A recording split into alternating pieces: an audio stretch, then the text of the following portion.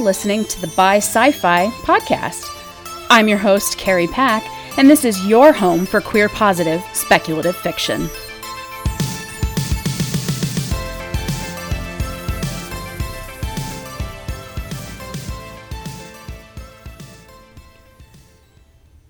Well, it's been a minute since I did a podcast.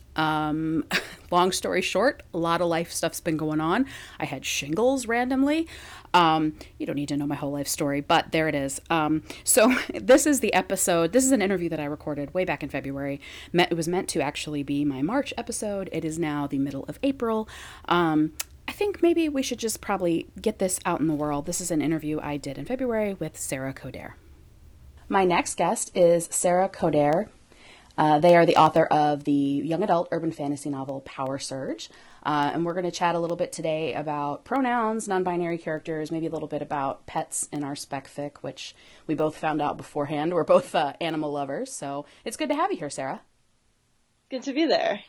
So tell me a little bit about your novel Power Surge and kind of maybe what inspired you to write that. Power Surge was a long time in the making. Came up with the idea of it in a screenwriting class I took back in 2007 when I was a freshman at a community college. And then so that was almost 12 years ago now. And I think the idea from it then, I had probably been watching too much Supernatural, listening to my grandmother talk too much about demons, and listening to my grandfather had recently passed away, but he used to always make up these weird stories about like fixing Kennedy's yacht down the Cape in the 60s or 50s or something. So it's kind of all those things like floating around in my head. I started writing this screenplay about demon hunters. And I never finished it. And 2 years later, I took a fiction writing workshop and wrote more about these characters. And then years and years later, after I had finished a different book, I found myself coming back to that story and those characters with a completely different mindset or worldview almost that I hadn't had when I was 19 and 21. Right. And so I took sort of the basic story and characters I had created, and then then they kind of grew into what they are now. If that makes any sense. It does. No, I understand. It's funny how those ideas will sit with us for a while, and then we finally feel like we have, the both the desire, I think, and maybe the energy to sit down and actually, make it into what will end up being a finished, published book. There's a lot that goes on between starting that idea and having that book or that ebook on your reader or whatever. But it sounds like you've got a lot of different supernatural type creatures in the book too, other than just demons, right? Yes. There are elves, there's angels, there's pixies, there's mermaids.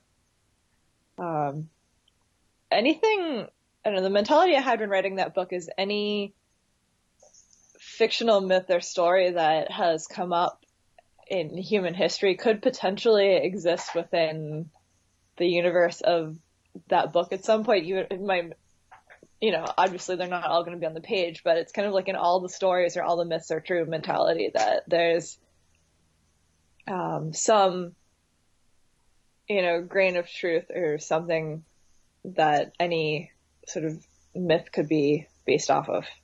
That's really cool. So how did you approach then, I guess, like the world building aspect of that? If that sounds like a lot to contend with for creating a world, and it's going to be a series, right? Yeah. I mean, I think half of what I imagine being in the world isn't actually on the page. So right. There's the world building that's actually on the page, and then there's the world building that never leaves my head. But I mean, the thing that makes it easier with urban fantasy though is I don't have to create, like, some of the world is already existent. Right. It's still present day. It's set in Maine. it's around Portland, Maine. So there's some like real things that ground the world building a little bit, and then it's, on top of the mundane, where can I layer in the magic in it? Yeah. So I'm with you. It feels like, I don't want to say it's easier, because I think there's still a lot of challenges when you're dealing with urban fantasy or any kind of speculative fiction that's set in a modern, setting, contemporary setting. But because I did the same thing. I have a time travel novel in the present tense, and I basically I was like, okay, I'm going to set this basically in a contemporary setting, even though it involves time travel, because that's a little bit less challenge. If I'm going to be dealing with time travel, I don't also want to have to create a world from scratch. Like the two, like one's enough of a challenge. So yeah, I'm with you on that one. Yeah, for sure. I have a draft of a space opera, and that the world building in that compared to Power Surge is just, it's a lot. I admire people that, yeah, it's overwhelming. Yeah, There's a reason I haven't finished that book. So I don't know if you listened to the interview I did with J. Scott Coatsworth, where we talked a lot about kind of that world building aspect and how you add like layers of things and how deep you have to get into it. And Ian, like you're saying, a lot of it doesn't end up on the page. Even if you know it in your head, it may not, but you have to consider. And when you're really building from scratch, you have to then start considering like, okay, what kind of money, or how do they barter? Do they have money? What religions do they practice, and how does that influence like trade? And all of that stuff really will create you end up with a world like something like, to use something that we're all probably familiar with, like Harry Potter, where most things have been completely thought through. There's an entire system of government. There's a schooling system. There's, and it's like some of that ends up on the page, and then some of it comes out in tweets, 20 years later, and everybody's like, yeah, right. But, but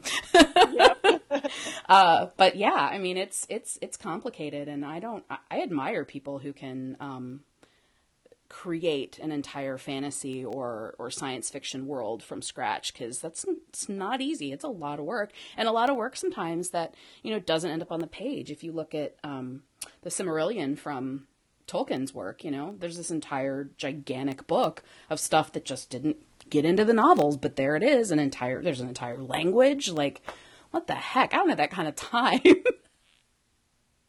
Yeah, it's probably one of the reasons I stick with, no, I won't say I stick with contemporary, because the book I'm querying to agents isn't contemporary, so. Right. But yeah. Yeah, it's even, even if you do something like historical, at least there you have research to pull on. There's existing evidence of what life was like or what things were, But again, crafting it from scratch, man, that's hardcore. I'm all about it, though. I love reading that stuff.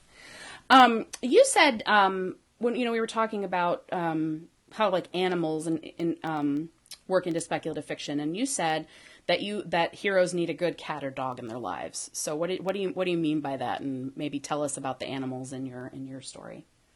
Okay. Well, as somebody who's grown up with animals, I just can't picture not having, a dog around or a cat around. Right. Actually lived for 2 years without a pet when I first moved out of my parents' house, and it was not something I want to do again. And my favorite stories are, my favorite fantasy novels, there's usually like, a dog or a cat that are, even if they're not, a huge part of the plot, they're still important. So one example I always think of with this is in the Dresden Files. Harry Dresden has his cat Mister, and then this giant dog named Mouse, who always, like, sometimes the cat or the dog, I like them more than the actual character. Right. Or in the Mortal Instruments, there's like Chairman Meow. And there's lots of books where I think that character needs a dog. So whenever I write, almost, not all, but a lot of my characters end up with, some faithful pet that helps them in some way. So in Power Surge, Aaron has Bessie, Bessie's kind of a failed service dog, who could not get over the urge to jump on every human she saw, in order to be trained, but she still makes a good support pet. And even though Power Surge has a lot of like action and fight scenes and stuff, the main character is struggling with depression and anxiety, and has some issues where sometimes they want to harm themselves, and Bessie is kind of their ally in that internal battle.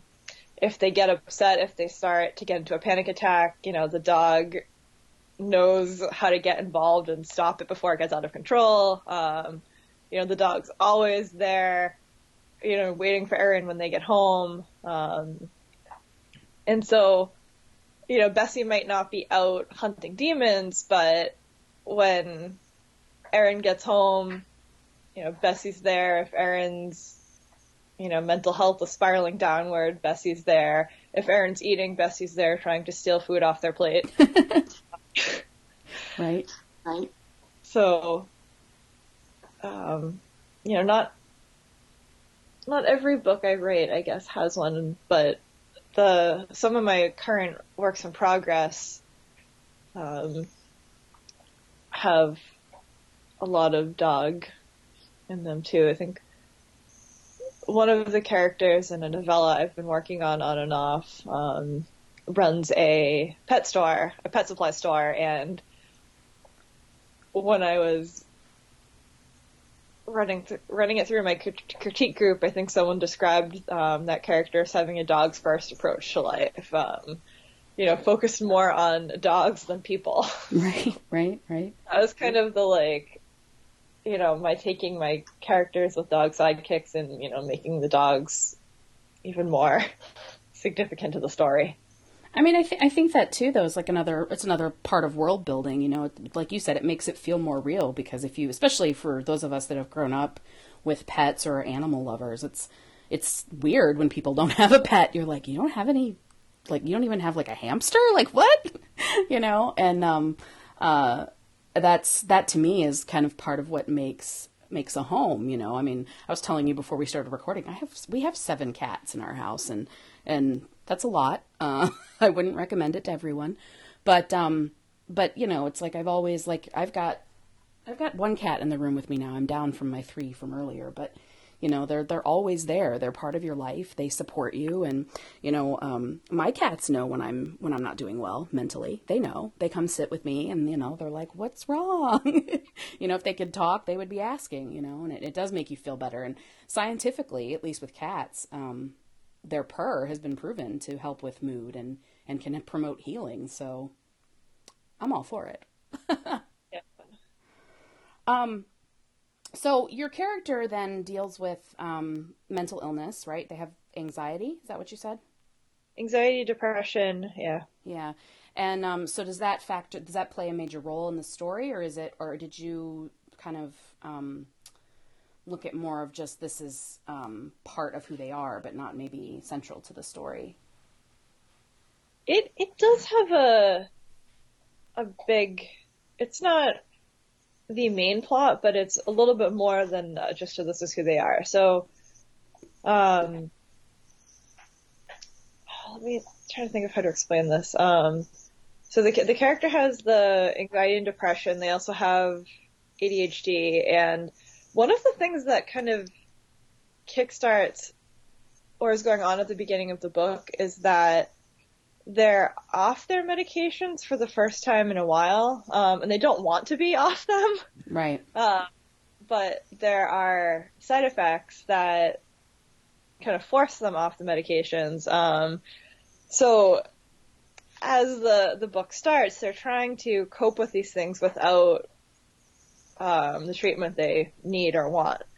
And so that's kind of an undercurrent throughout the book, is that, at least in book 1, that Aaron's trying to cope with certain things but doesn't have everything they need to do so. Um,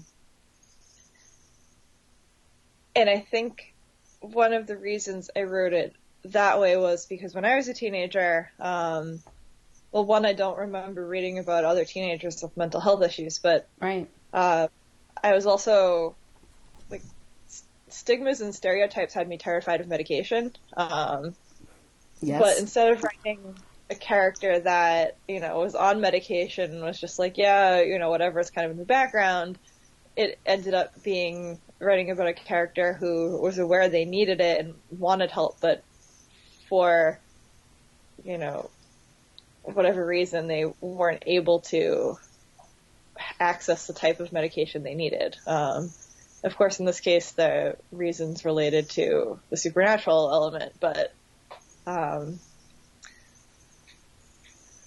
so it's not the main thing, but it's definitely more than just like a piece of the character. Right. Right. I mean, I think that's I like when we can explore maybe some issues that we've had ourselves, right, through our fiction, where we can and kind of twist them so it's a little more allegorical rather than literal, right? And that dealing with I've totally had the same thing with medication used for mental illness is very stigmatized still, and I was reading an article the other day talking about side effects and having to be on them long term and blah blah blah, and talking about how hard it is to go off of them, and I'm kind of going, well, yeah, but can we talk about also that some people need to be on them long term, and that that also the benefits sometimes of you don't ever hear someone say like, oh well, your diabetes medication might be keeping you alive, but also it could, make your hair fall out. Like, those side effects are listed, but people don't tell you to stop taking your diabetes medication because of a side effect if there isn't an alternative, death is not death Yeah. is not preferable to mental illness, just like it's not preferable to, to a side effect from any other medication. And I think that we too often rush to go, well, yeah, but it's you can live with being a little sad, or you can, and no, sometimes you can't, and that's the problem. Yeah. And so yeah, I'm totally on board with you. It took me a long time to accept the fact that I probably needed medication to deal with my anxiety and depression, and it was hard to talk to somebody about that, and it was hard to convince them, and those are struggles that people have, and when we can explore those in fiction, it helps people. And they're still entertained, but they're also maybe can kind of see their own struggles in a new light, hopefully. Yeah. That's what I hope people take away from it anyways. Yeah, yeah, no, I understand. Not to talk about my own stuff too much, but same thing. My time travel novel, In the Present Tense, the main character has a dissociative disorder, and that's actually how he time travels. But there was always that awareness in the back of my mind of, I never wanted to treat his mental illness like a plot point, because there are real people out there, and people that I know even that have dissociative disorders, and it's not a joke, it's not a plot point, it's part of who they are. And I made very clear that all of my characters, several of them, have different forms of mental illness or disorders, and made it really clear that different forms of therapy helped them, whether it was medication or talk therapy or combination of the two, and that they all were getting help in the way that worked for them. And because that's real life. Even though I'm dealing with time travel, I wanted to be as realistic as I could in the real aspects of the story. So For sure. Yeah. and then also Aaron is Aaron non-binary? I know that the character uses Yes. they, them. Okay. Yeah. We it's so funny because we just, the February episode has both a non-binary author and then someone came on to talk about mental illness. This is great. We're kind of continuing that conversation a little bit. So tell me a little bit about kind of how that comes into play, I guess, with Aaron's story. That's probably one of the elements of character that's just who Erin is and isn't as tied into the plot. It's clear throughout the book that Erin doesn't identify as a boy or girl. They're something in the middle, just Erin. But that's one of the things that's just who the character is. Right. It doesn't have much bearing on, the plot. None of the characters make a big deal about it. Everyone just accepts Aaron for who they are. Love it. So it's just, urban fantasy with a main character that is non-binary. Nothing, there's. I try to make it clear enough that that's who the character is, but not like draw insane amounts of it, like large amounts of attention to it. Right. It's just there. I mean, that's the thing I think across the, the queer spectrum that we're looking for is characters who just are, because most of us through our everyday lives, that's just a tiny fraction of who we are as a person. And it doesn't affect our plots, for lack of a better word. So why should it, especially in speculative fiction, why should it affect the plot? It doesn't have to. We're talking about an imaginary world that we've, created either in whole or in part. And I think it's great that we can create those worlds that maybe don't exist for everyone, where they can be exactly who they want to be without question or problem. And the other books are needed too, but I think it's really great when we can just move on from the discussion and just make it a part of life. Yeah.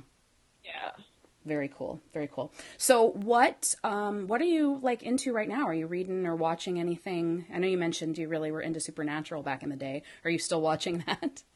Nope. I stopped at season 5. I stopped after about 5 seasons, and I know the show's still going on, but I haven't. It's like the never-ending show, isn't it? Like it's been on 14 seasons or something crazy like that. How long is it? Yeah. It's been a while. And I still, and it's funny. It's funny because I still, whenever I look at Jared Padalecki, I see him as Dean from Gilmore Girls. So I'm always like, this is weird. His name's not Dean. No, that's the other guy. Oh, okay. Yeah. I never got into it. I couldn't get into the first season because I wanted to watch it when it first came out because I was super into like Charmed and all that other kind of stuff. So I was like, this ought to be good. And I couldn't get into it. But since then, people have told me like, oh, season 1's not really great. Like you need to stick with it. And I'm like, I ain't got time for that. It's too many seasons now. Yeah. It's like, it's too late. I think season 1 was the best season, but really? I liked it when it started, and I felt like it degraded the longer it went on. That happens. But other fans, obviously don't agree with me on that. So, right. Well, we're never going to all agree on anything. So, what are you into currently then, if not Supernatural? Well, for TV show, I don't watch a lot of TV. I went from May of last year till yesterday without watching a full episode of a TV show. Wow. I'm kind of impressed with that. That's pretty. I watch way too much TV. Always have. I'll watch movies. Mostly Star Wars and the Marvel MCU movies, but I did watch The Magicians seasons 4 premiered this week, so I did watch The Magicians. I just finished reading Year of the Knife. Of course, I'm actually forgetting the author's name right now. We can put it in the show notes. That's the beauty of this. I love it. I do it all the time. We were trying to think of the name of the actor that played Han Solo in the Solo movie and couldn't think of it. So I was just like, I'll just put it in the show notes. So when you see the show notes for the February episode, you'll be like, there it is. Yeah, I think it's G.D. Penman, but I might be mixing letters up. But that was a urban fantasy, but it was alternate history. So in addition to there being wizards and witches and magic and demons in the world and vampires, there were the American Revolution never happened. So the British Empire was still ruling portions of the United States, and the west part of the United States was still under Native American control. That hadn't been fully colonized. So it was 2 different countries on the North American continent, and Europe was like overrun with demons and kind of blocked off from the rest of the world.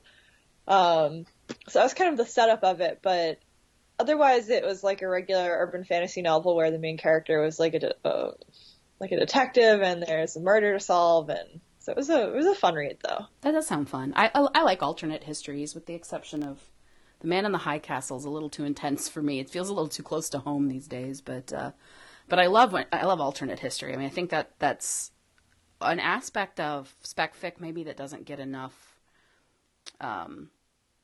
like, what's the word I'm looking for? Like enough kudos. Like it doesn't get enough attention. People forget that that's a subgenre, and I just love it because I think like the what if is the best part about speculative fiction. Like you can take something and go, what if this happened, or what if this hadn't happened? And I love that. I love it. Are you working on anything new at the moment? I just finished the sequel for Power Search, and that is in the hands of beta readers right now. So while I wait for feedback on that, I'm just working on some short fiction. Nice. Do you like short fiction as a medium? Do you feel like you excel better at that or at long form? I've published a lot more short fiction than long fiction. I tend to do best with microfiction, but I do like writing regular short stories too, and I think my favorite thing about those, there's the turnaround time. Like I can finish the story, go through multiple drafts of it, and then, it doesn't take years to get published. Right. Maybe a few months of sending it out, I find an anthology or a lit mag that'll take it. And then, so within, less than a year of writing it, revising it, it's out there. I might not get a lot of money for it, but it's still, it still gets out there quicker than a novel, much quicker than a novel. Much quicker, yeah. That's the most frustrating part, I think, sometimes. And the nice thing about being with a small press or even, self-publishing is that it's a little faster. But still, it's, usually from the time you submit, even with a small press, minimum is a year from the time you submit, Yeah. And, that's hard. Especially, I came from like fan fiction, right? So like you get immediate like, oh, this is great. Next chapter, please. Oh, okay. I'll keep writing. It's hard when you gotta wait like a year or more for feedback. You're like, what? Yeah. So is your next release then going to be the sequel to Power Surge? Probably. Yeah. There's a novella that my editor's looking at, that's actually set before Power Surge. It's not really a part of the series, but it's some of the same characters. You could read it as a prequel. You could read it just as a standalone. I don't have, she had seen it once. I made some changes, sent it back to her. I don't have the official word whether that's actually going to happen or not. So that could potentially be out before the sequel, but otherwise, the next standalone I have out will be the sequel, hopefully before this year's over.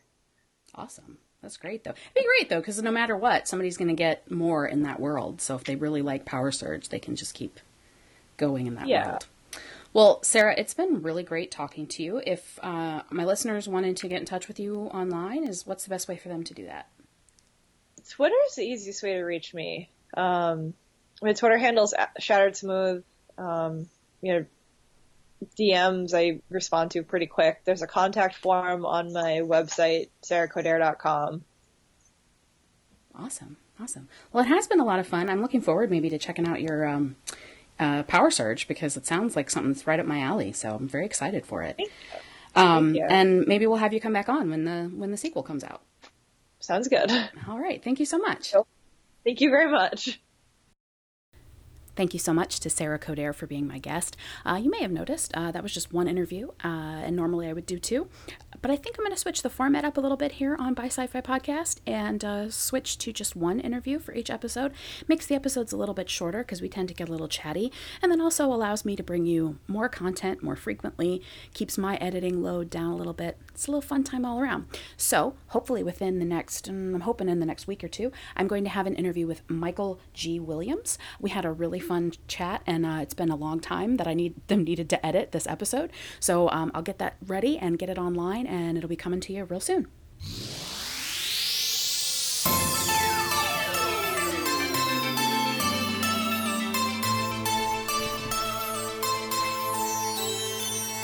You've been listening to the By Sci-Fi Podcast. Find us online at byscifipodcast.wordpress.com and on Twitter at bysci-fi.